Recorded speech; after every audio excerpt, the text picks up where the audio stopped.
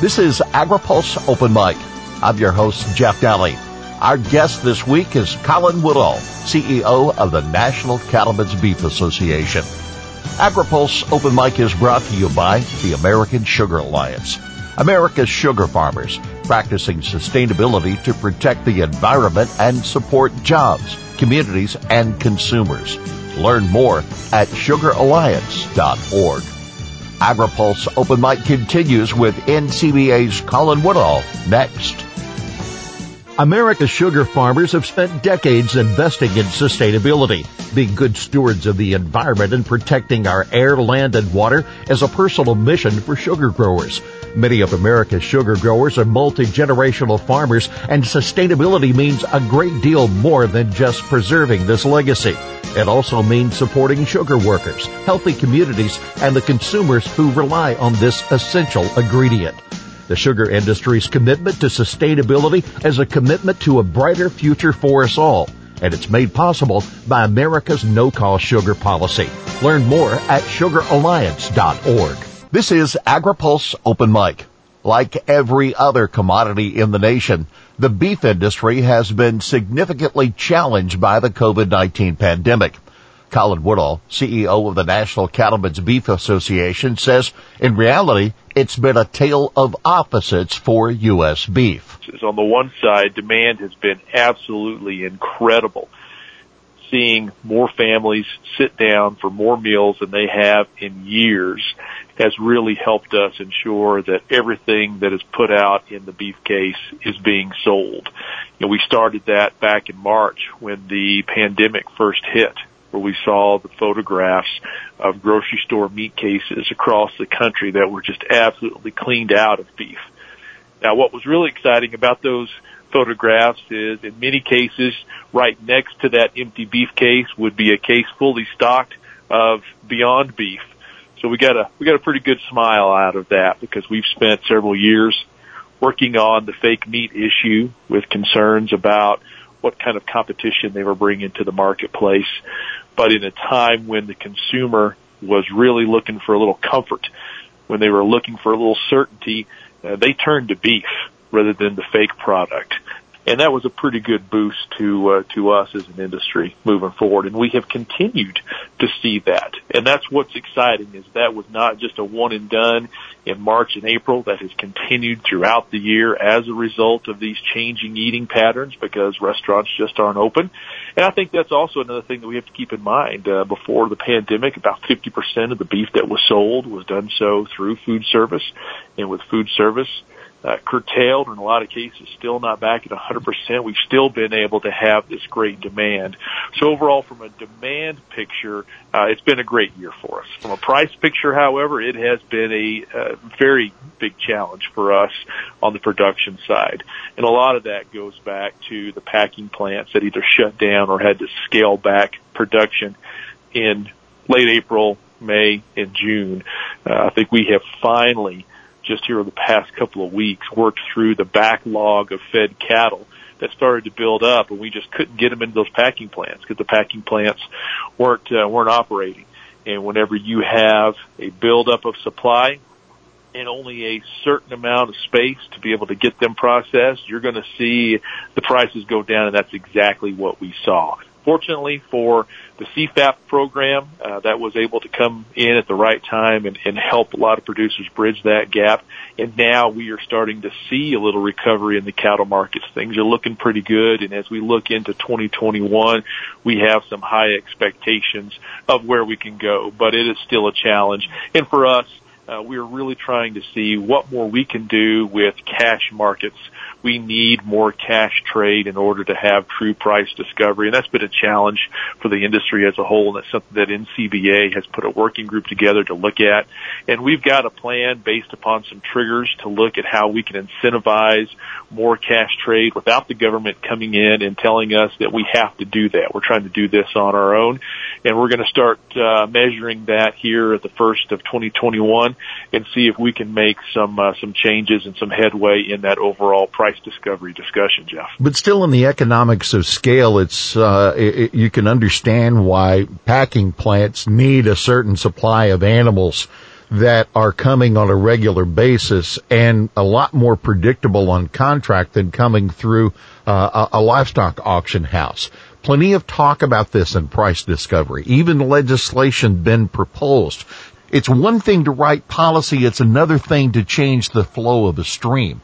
And that's a great question, and it's reflective upon the significant changes that this industry has made over the course of many years, where we have worked with retailers, we have worked with packers, we've worked with feeders, and worked with producers to increase the overall quality of our domestic herd through a lot of these alternative marketing arrangements or branded programs that exist today. And those programs are successful because they can guarantee a certain number of a certain quality of animal to be able to get into the chain in order to meet the demands and the requirements of these programs. And as such, we have seen just a tremendous increase in the percentage of cattle that are grading prime and choice. And most everybody can point back and look at those alternative marketing arrangements as the source of those changes.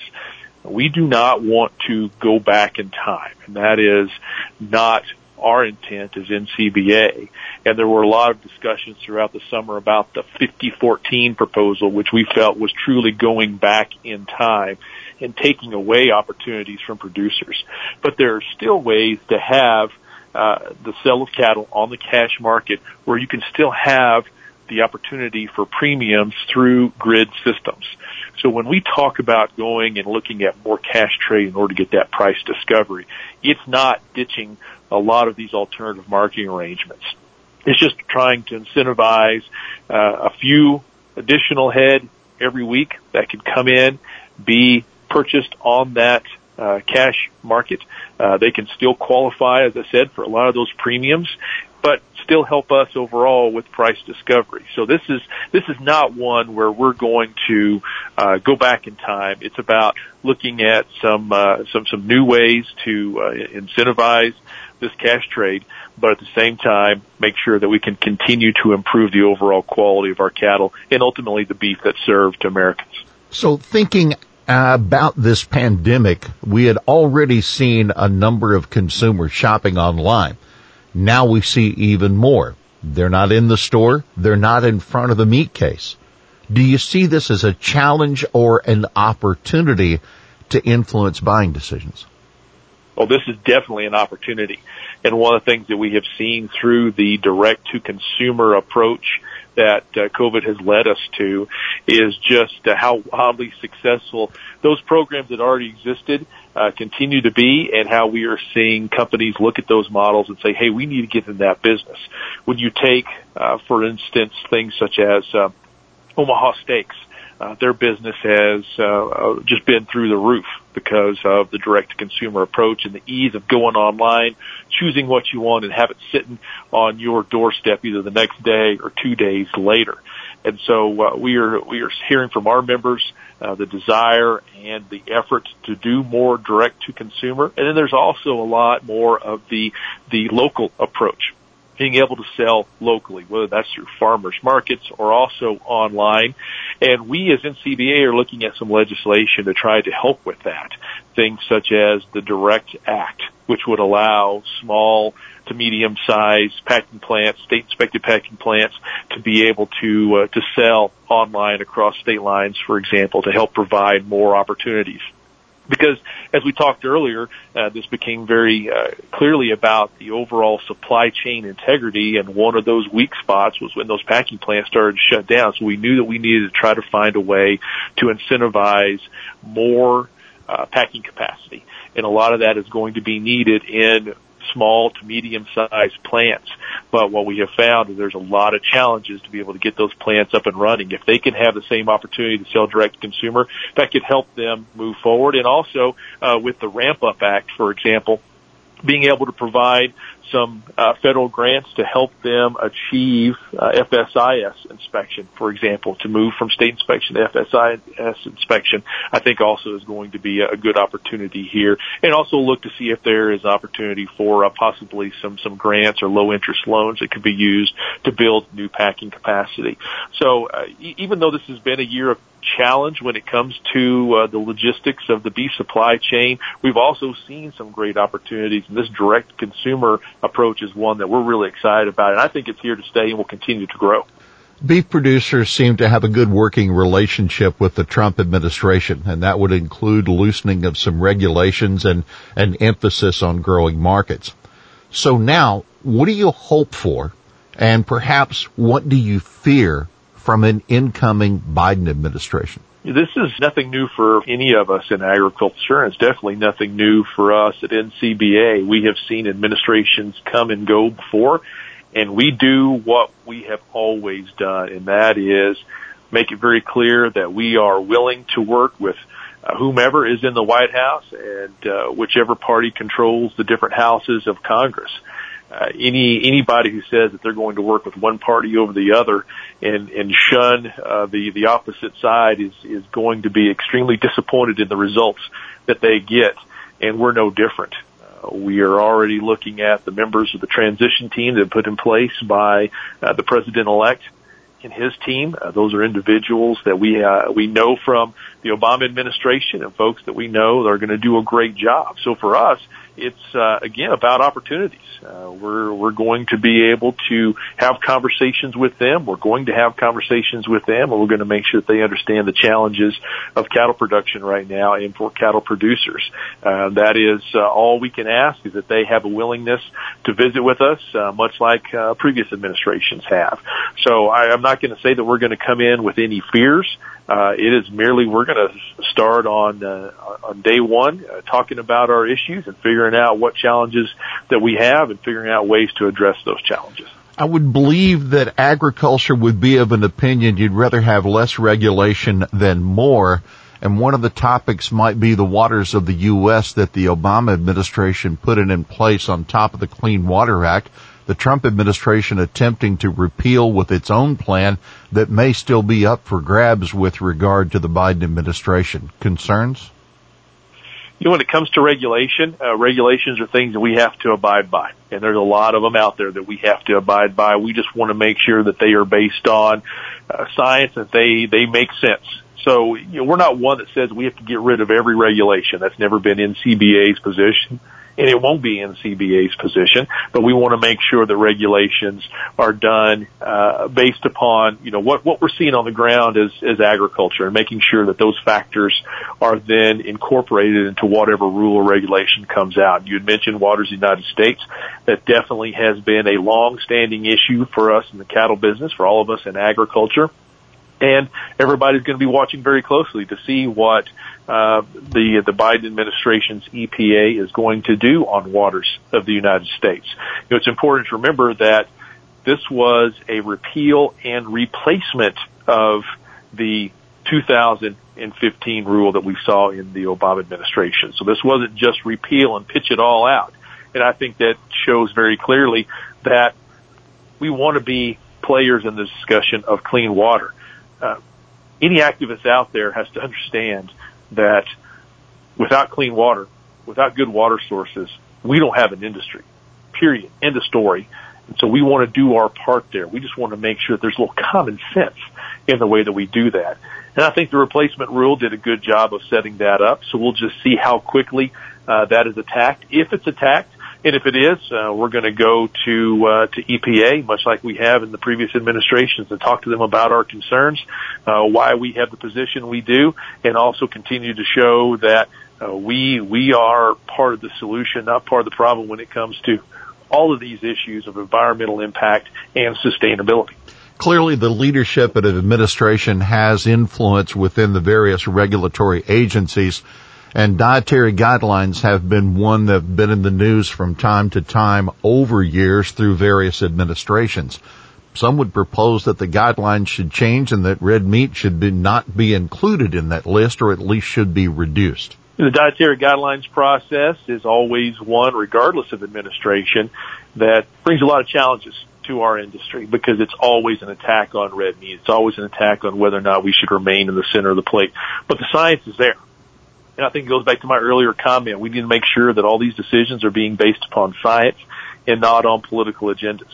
The science is there that supports the nutritional value of beef, that supports us being a part of the dietary guidelines, and we have achieved that in every iteration of the dietary guidelines since they were established. We've been able to achieve that here now, and even though it will be a fight moving forward, it is one where the science is on our side. We will continue to update and review that science and make sure that we have the latest and best information as a part of these discussions. But I'm confident that regardless of administration, we have the information, we have the facts, we have the figures to be able to support beef staying in the center of the plate. Colin, it is thought that the Biden ag policy will be more climate influenced. So can the beef producer, can the rancher play a role in carbon reduction? And could you find a way that would benefit you from some of the climate incentives that are being suggested now? Absolutely. In fact, when you look at the memos that we have already seen from the Biden administration transition team, I think there's some great opportunities for us to step up and be a part of this conversation. We have been a part of the Global Roundtable of Sustainable Beef, the U.S. Roundtable for Sustainable Beef, and in fact, we are in the process of setting out our strategic plan for NCBA, and sustainability is at the top of that list right now. We have a great story to tell of the improvements that we have already made over the years. All you have to do is look at the fact that we can produce the exact same amount of beef that we did in 1977 with 1/3 fewer cattle. That is a significant increase in efficiency, and we're going to continue that because that's the key. We can't just rest on our laurels. We can't just talk about what we have done. This has to be about continual improvement, and we are doing that without the government telling us to do so. That continual improvement is happening today because of the innovative nature of our industry and the commitment to make sure that we're doing everything we can to be a good steward of all the natural resources. Colin, there appears to be at least some producers that are concerned about the checkoff. Does NCBA and its leadership see issues that need to be addressed, and is it time for a referendum? You know, there is a petition out there that is asking for a referendum, and I believe the proponents of that petition expected NCBA to come out and fight it tooth and nail, and that's not what we did. We made it very clear that this program belongs to the producers. If the producers believe that it's time for a referendum, then we are going to support that. In the meantime, we're going to continue to show all the great work that the checkoff does. It's important to remember that the checkoff does not belong to NCBA, and NCBA is not the checkoff. We are one of 9 different organizations that contract right now for checkoff funding. So 9 different contractors doing the work on behalf of the checkoff. And the checkoff has its own leadership. It has a beef promotion operating committee that is made up of 10 cattle producers representing the Federation of State Beef Councils and 10 cattle producers that are representing the Cattlemen's Beef Board. And not all of them are NCBA members necessarily that then can come in and make the decisions of who gets funding. For us, we have to show the quality of the product that we are doing, the quality of the projects that we are doing on behalf of the checkoff, and I think this year has been a great example of that. We go back and let's talk about COVID again. When we saw all of that beef being moved, we didn't have to promote beef at that time because we were selling everything that was out there. But all of a sudden, we had refrigerators and freezers across the country that were full, and a lot of times full in households that hadn't sit down together for a meal in months, if not years. We needed to make sure that they knew how to cook it. So we showed how nimble we can be in executing these programs by shifting from promotion to online cooking classes and promoting our recipe database. We moved into our United We Steak grilling campaign, one of the most successful grilling campaigns we have had. We've had over 1 million visits to the United We Steak website, and we had touch points with over 300 million consumers throughout the summer grilling season. And now we're gearing up for the holidays, and we are on a quest to take the holidays back. We love our friends in the turkey business, but they've had a good run. We want beef on the tables. And one of the things that we are doing is we are taking the Beef It's What's for Dinner campaign back to broadcast television for the first time since 2003. We are going to be on broadcast TV. We're going to be part of the Hallmark Channel's countdown to Christmas. And that, matter of fact, that starts here this week. So we're excited about that. And I think when you take all that great work that we're doing, you get it out to the producers, then they have a much more informed decision to make as to whether or not they sign that petition or not. So, Colin, you mentioned the new Congress. With regard to a potentially 2023 Farm Bill, is it time to look for a livestock title? No, we don't think so. Livestock titles have brought nothing but woe and unhappiness to NCBA over the years. Things such as the GIPSA rule, country of origin labeling, some of these old, tired issues that we know, unfortunately, will come up yet again, and we'll have to be prepared for. So we do not believe that we need to have a livestock title. Does there need to be more discussion about risk management products for the cattle business? Yes, there does. And NCBA now has policy that directs us to start having some of those conversations. And that's what we'll do. We'll start seeing what opportunities might be available, not only for programs that exist today, but whether or not we need to utilize the Farm Bill to come up with new programs or to tweak those existing programs. But I think we can do that without having a livestock title. Colin Woodall, we want to thank you for your service to this industry of agriculture, for your commitment to the beef industry, and certainly for taking time to be with us on this edition of Open Mic. You've been here before. This is Open Mic, and you have the last word today, sir. From the cattle producer's perspective, we see nothing but opportunities. Yes, we've had plenty of challenges, and the challenges aren't going away, but it is still a good time to be in the cattle business right now. And whether it's a new Congress, a new administration, COVID, whatever it is, we are prepared to meet all the challenges, take these opportunities, and try to turn them into cold hard cash for cattle producers, because that's what it's about for us, is taking care of those cattle producers out on the land. They're doing everything they can to take care of the welfare of those animals, keep those animals healthy, keep those animals safe, take care of the soil, take care of the air, take care of the water, be a good steward of all of our natural resources, and as a result, be able to take care of their families and be able to take, in what a case is several generations worth of cattle operations, and continue to be able to pass that down to generations to come. All at the same time of putting a high quality, great tasting protein on the plate that Americans and our international consumers love to get their hands on. There's no such thing as a chicken knife, and we need to keep that in mind, because when folks want to go out and celebrate, they do so with a nice, juicy steak. Our thanks to NCBA's Colin Woodall, our guest this week on Open Mic. AgriPulse Open Mic is brought to you by the American Sugar Alliance.